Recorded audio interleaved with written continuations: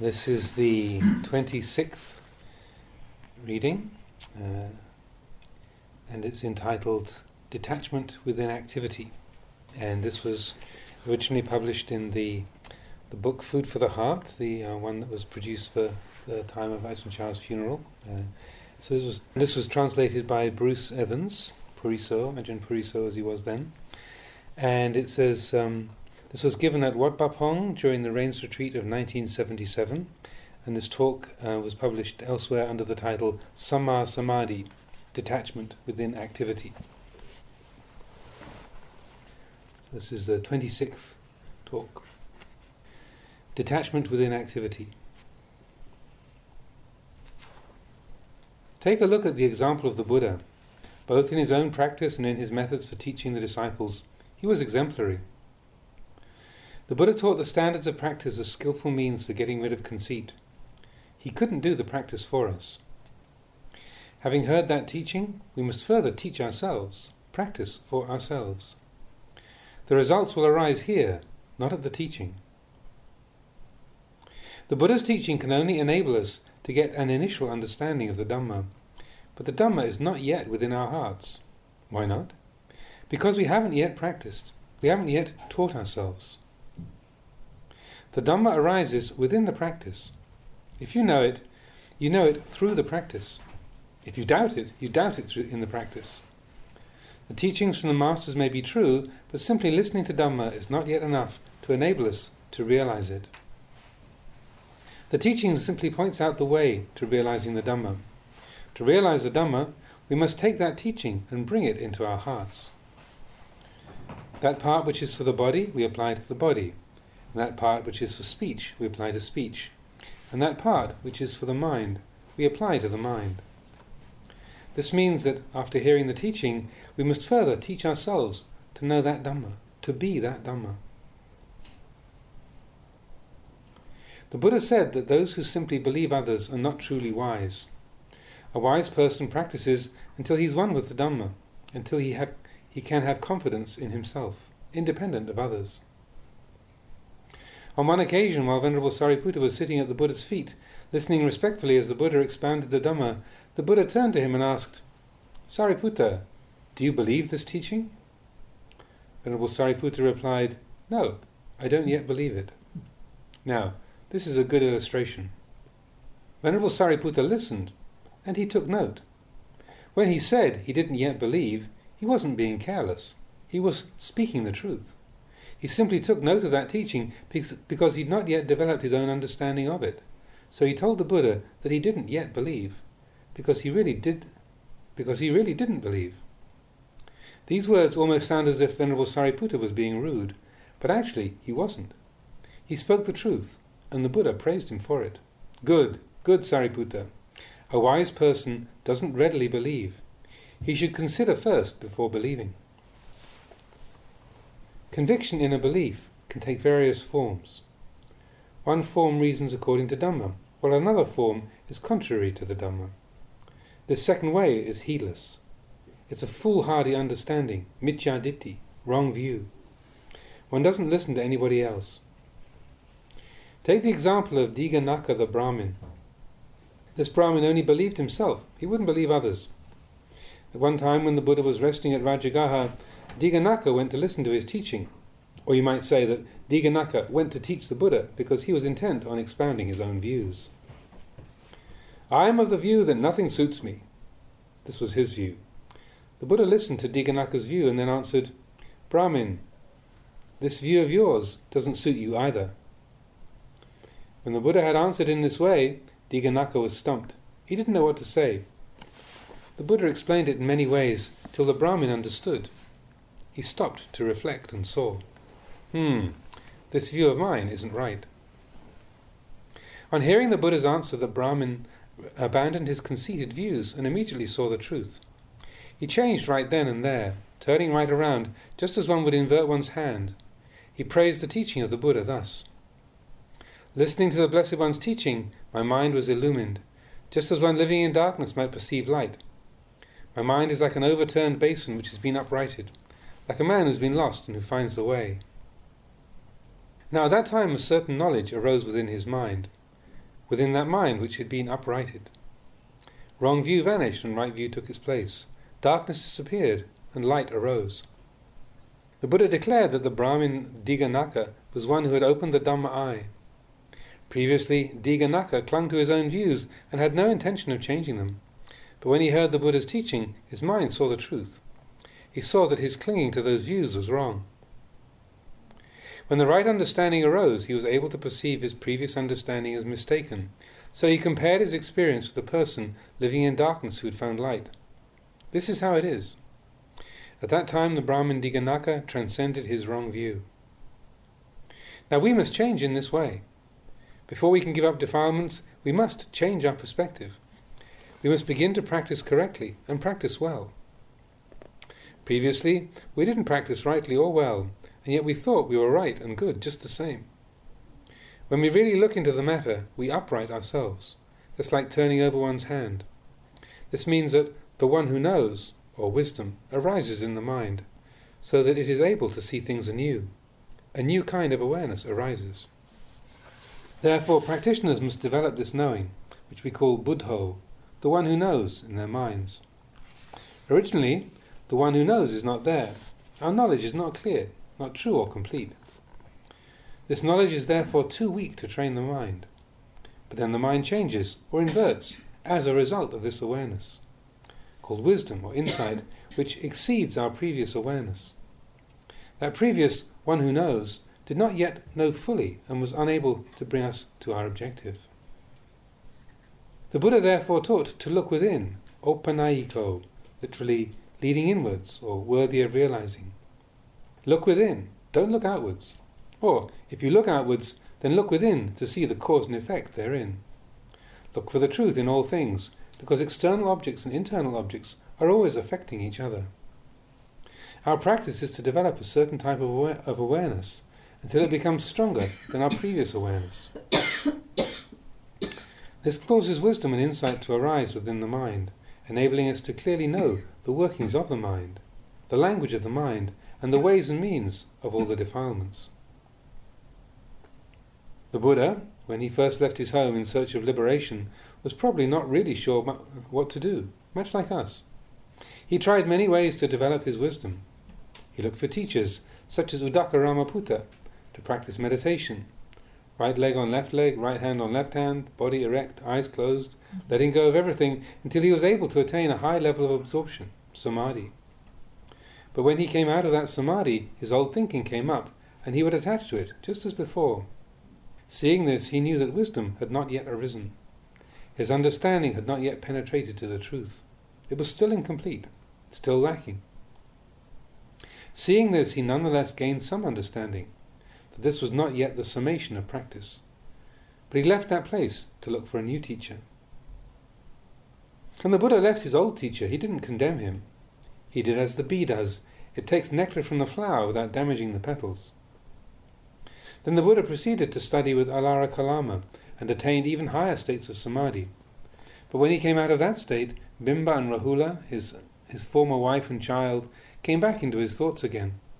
The old memories and feelings came up again. He still had lust and desire.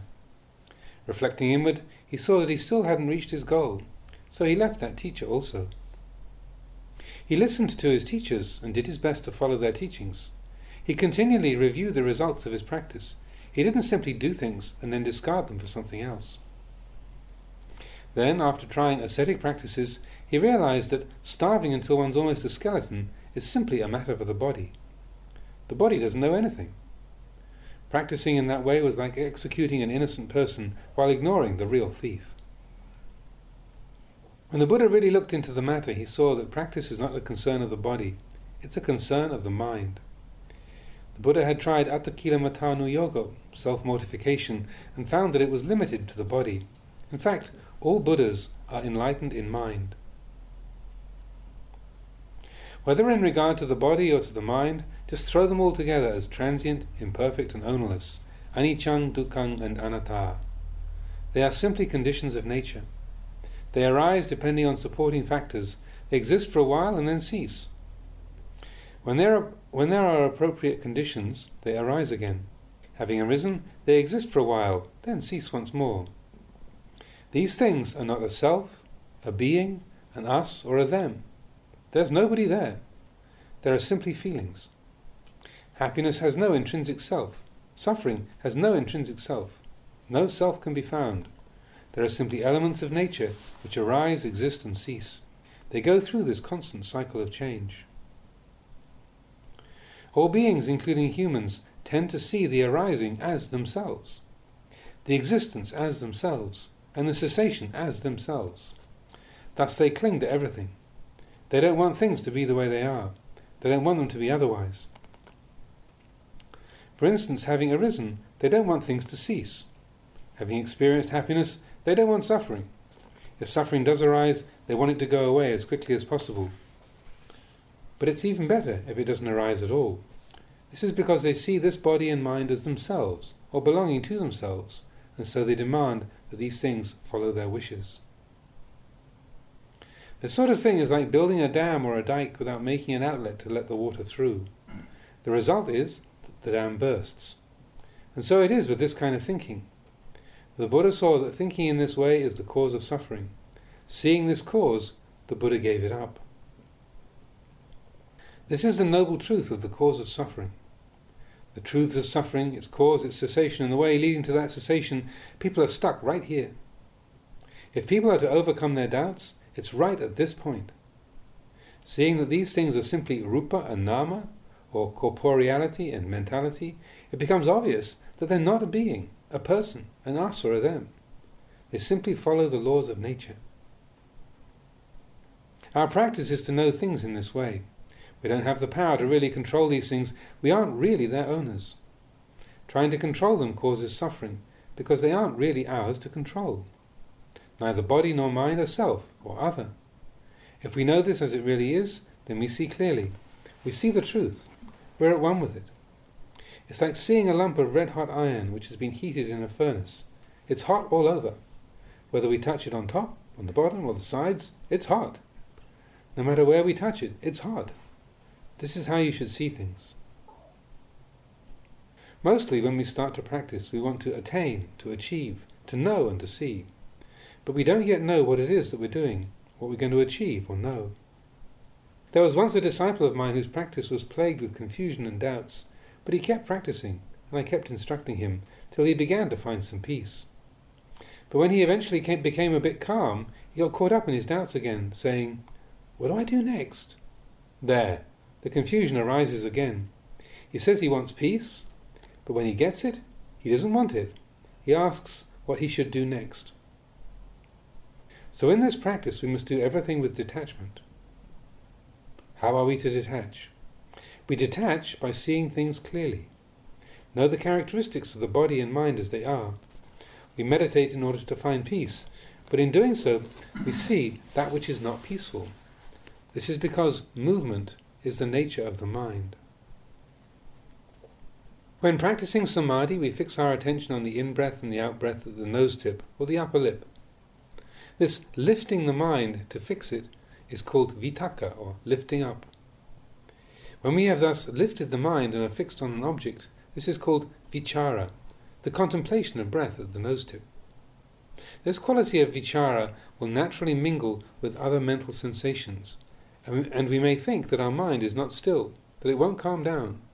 But actually, this is simply the workings of vichara as it mingles with those sensations. Now, if this goes too far in the wrong direction, our mind will lose its collectedness. So then we must set up the mind afresh, lifting it up to the object of concentration with vitaka. As soon as we have thus established our attention, vichara takes over, mingling with the various mental sensations.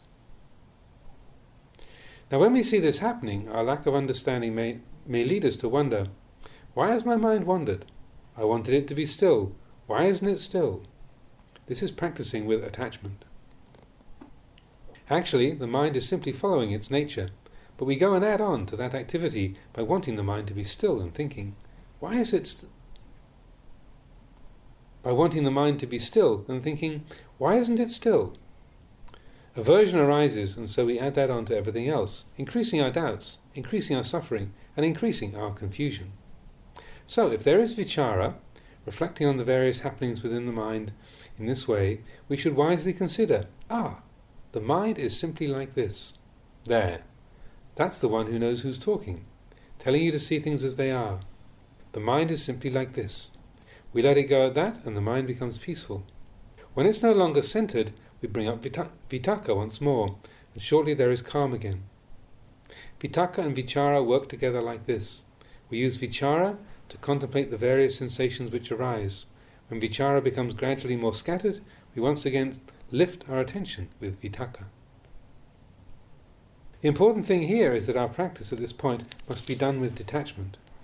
Seeing the process of vichara interacting with the mental sensations, we may think that the mind is confused and become averse to the process. This is the cause right here. We aren't happy simply because we want the mind to be still.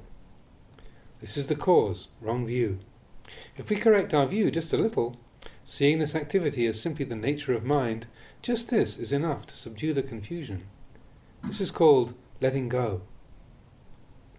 Now if we don't attach, if we practice with letting go, detachment within activity, and activity within detachment, if we learn to practice like this, then vichara will naturally tend to have less and less to work with. If our mind ceases to be disturbed, then vichara will incline towards contemplating Dhamma, because if we don't contemplate Dhamma, the mind returns to distraction.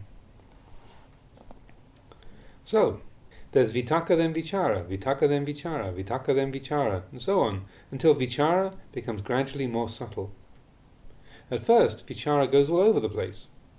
When we understand this as simply the natural activity of the mind, it won't bother us unless we attach to it. It's like flowing water. If we get obsessed with it asking, why does it flow? Then naturally we suffer. If we understand that the water simply flows because that's its nature, then there's no suffering. Vichara is like this.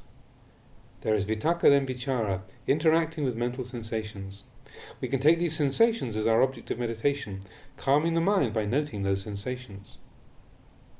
If we know the nature of the mind like this, then we let go, just like letting the water flow by. Vichara becomes more and more subtle.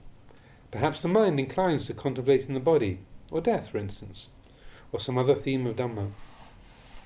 When the theme of contemplation is right, there will arise a feeling of well-being. What is that well-being? It's piti, rapture. Piti, or well-being, arises. It may manifest as goose pimples, or coolness, or lightness. The mind is enwrapped. This is called piti. There is also pleasure, sukha, the coming and going of various sensations, and the state of ekagata ramana, or one-pointedness. Now, if we talk in terms of the first stage of concentration, it must be like this: vitaka, vichara, piti, sukha, ekagata. So, what is the second like? As the mind becomes progressively more subtle, vitaka and vichara become comparatively coarser, so that they are discarded, leaving only piti, sukha and ekagata.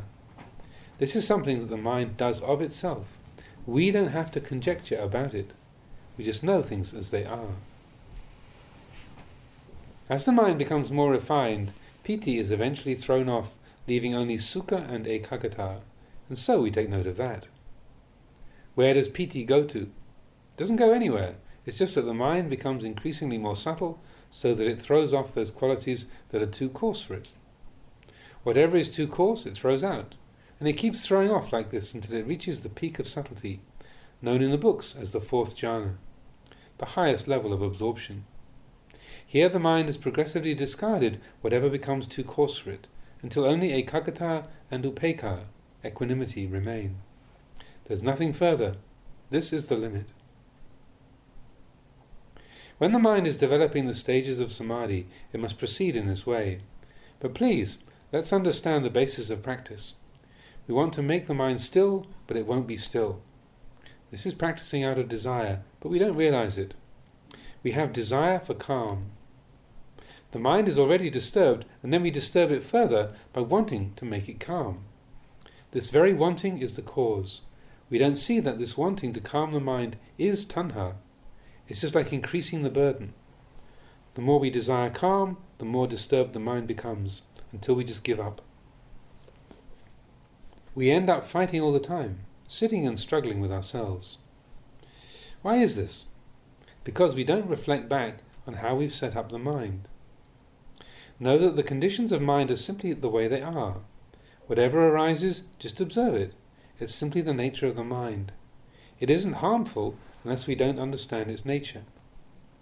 It's not dangerous if we see its activity for what it is. So we practice with vitaka and vichara until the mind begins to settle down and becomes less forceful. When sensations arise, we contemplate them, we mingle with them and come to know them. However, usually we tend to start fighting with them, because right from the beginning we're determined to calm the mind. As soon as we sit, the thoughts come to bother us. As soon as we set up our meditation object, our attention wanders. The mind wanders off, following all the thoughts, thinking that those thoughts have come to disturb us. But actually, the problem arises right here, from the very wanting to calm the mind. If we see that the mind is simply behaving according to its nature, that it naturally comes and goes like this, and if we don't get over-interested in it, we can understand that its ways are much the same as a child. Children don't know any better. They may say all kinds of things. If we understand them, we just let them talk, because children naturally talk like that. When we let go like this, we're not obsessed with the child. We can talk to our guests undisturbed, while the child chatters and plays around. The mind is like this. It's not harmful unless we grab onto it and get obsessed over it. That's the real cause of the trouble. When piti arises, one feels an indescribable pleasure, which only those who experience it can appreciate. Sukha arises, and there is also the quality of one-pointedness. There is vitaka, vichara, piti, sukha and ekagata. These 5 qualities all converge at one place. Even though they are different qualities, they are all collected in one place, and we can see them all there, just like seeing many different kinds of fruit in one bowl. Vitaka, vichara, piti, sukha and ekagata. We can see them all in one mind, all 5 qualities. If one were to ask, how is there vitaka, how is there vichara, how is there piti and sukha? It will be difficult to answer, but when they converge in the mind, we will see how it is for ourselves. At this point our practice becomes somewhat special. We must have recollection and self-awareness and not lose ourselves. Know things for what they are. These are stages of meditation, the potential of the mind. Don't doubt anything with regard to the practice. Even if you sink into the earth or fly into the air or even die while sitting, don't doubt it. Whatever the qualities of the mind are, just stay with the knowing. This is our foundation, to have sati, recollection, and sampajanya, self-awareness, whether standing, walking, sitting or reclining. Whatever arises, just leave it be. Don't cling to it. Whether it's like or dislike, happiness or suffering, doubt or certainty, contemplate with vichara and engage the results of those qualities. Don't try to label everything, just know it. See that all the things that arise in the mind are simply sensations. They are transient. They arise, exist and cease. That's all there is to them. They have no self or being. They are neither us nor them. None of them are worthy of clinging to. When we see all rupa and nama in this way with wisdom, then we will see the old tracks. We will see the transience of the mind, the transience of the body, the transience of happiness, suffering, love and hate. They are all impermanent. Seeing this, the mind becomes weary of the body and mind, weary of the things that arise and cease and their transience. When the mind becomes disenchanted, it will look for a way out of all those things. It no longer wants to be stuck in things. It sees the inadequacy of this world and the inadequacy of birth. When the mind sees like this, wherever we go, we see aniccang, transience, dukkhaṃ, imperfection, and anatta, ownerlessness. There's nothing left to hold on to. Whether we sit at the foot of a tree or a mountain top or in a valley, we can hear the Buddha's teaching. All trees will seem as one. All beings will be as one. There's nothing special about any of them. They arise, exist for a while, age, and then die. All of them. We thus see the world more clearly. We see this body and mind more clearly. They are clearer in the light of transience, clearer in the light of imperfection, and clearer in the light of ownerlessness. If people hold fast to things, they suffer. This is how suffering arises. If we see that body and mind are simply the way they are, no suffering arises, because we don't hold fast to them. Wherever we go, we will have wisdom. Even when seeing a tree, we can consider it with wisdom. Seeing grass and the various insects will be food for reflection. When it all comes down to it, they all fall into the same boat. They are all Dhamma. They are invariably transient. This is the truth. This is the true Dhamma. This is certain. How is it certain? It is certain that in the world, it is certain in that the world is that way and can never be otherwise. There's nothing more to it than that. If we can see this in this way, we've finished our journey. In Buddhism, with regard to view, it's said that to feel that we are more foolish than others is not right. To feel that we are equal to others is not right. And to feel that we are better than others is not right. Because there isn't any we. This is how it is. We must uproot conceit. This is called lokavidu, knowing the world clearly as it is. If we thus see the truth, the mind will know itself completely and will sever the cause of suffering. When there is no longer any cause, the results cannot arise. This is the way our practice should proceed. The basics which we need to develop are, firstly, to be upright and honest. Secondly, to be wary of wrongdoing. Thirdly, to have the attribute of humility within our heart. To be aloof and content with little. If we are content with little, in regards to speech and all other things, we will see ourselves. We won't be drawn into distractions. The mind will have a foundation of sila, samadhi and panya. Therefore, practitioners of the path should not be careless. Even if you're right, don't be careless. And if you're wrong, don't be careless. If things are going well or you're feeling happy, don't be careless. Why do I say don't be careless? Because all of these things are uncertain. Note them as such. If you get peaceful, just leave the peace be. You may really want to indulge in it, but you should simply know the truth of it. The same as for unpleasant qualities. This practice of the mind is up to each individual. The teacher only explains the way to train the mind. Because that mind is within each individual. We know what's in there. Nobody else can know our mind as well as we can. The practice requires this kind of honesty. Do it properly. Don't do it half-heartedly.